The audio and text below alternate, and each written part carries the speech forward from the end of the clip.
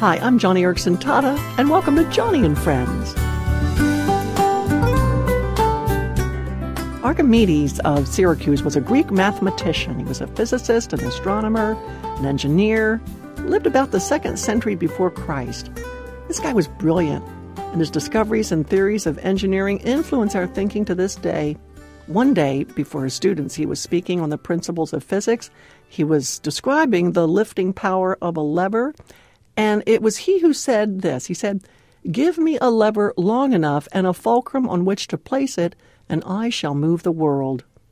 Now, obviously, Archimedes was imagining a very, very big lever and fulcrum, but presumably, even one tiny tap on that cosmic-sized device could move the whole planet. And you know, I like to think that prayer is like that giant lever. Our smallest efforts, in faith, no matter how faint or feeble the intercessions, if we barely whisper a prayer, that alone can have eternal results that stagger the imagination. Because your prayers, even the smallest, weakest little gasps, even when your nouns and verbs are all mixed up, you find yourself praying in a fog, your prayers can move nations and shape the destinies of thousands. That's why I often encourage elderly saints who feel as though their usefulness has been lived out and they have nothing more to offer.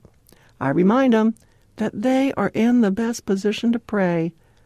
My friend Mrs. Sherman, who lived until she was 93 years old, she knew her role in the kingdom was to pray. I tell the same thing to people with disabilities who feel as though they have no way to serve in the church.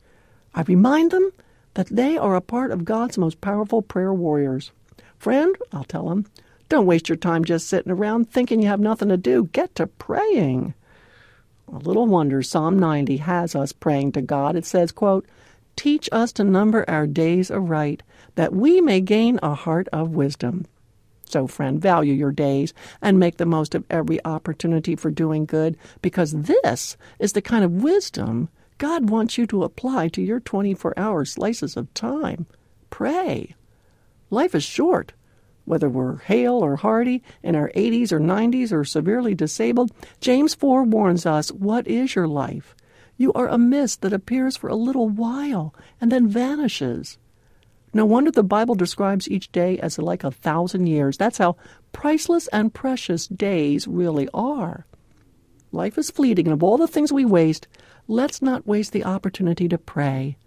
Our hardships can be the very platform from which the most powerful prayers can be offered before God's throne. And that is something to especially remember on this day, the World Day of Prayer. So, don't worry about getting your words right or even in proper order. If you are feeling faint, if you are wondering if your usefulness in the kingdom is depleted, don't go there. You're needed. You're required. Friend, you are being called to the front lines because your prayers do make a difference for all of eternity. Oh, and one more quick thing. This is your last chance to ask for your free collection of my 3 spring cards and envelopes. Use them to jot down a prayer and send it to a friend who's under the weather or needing a lift.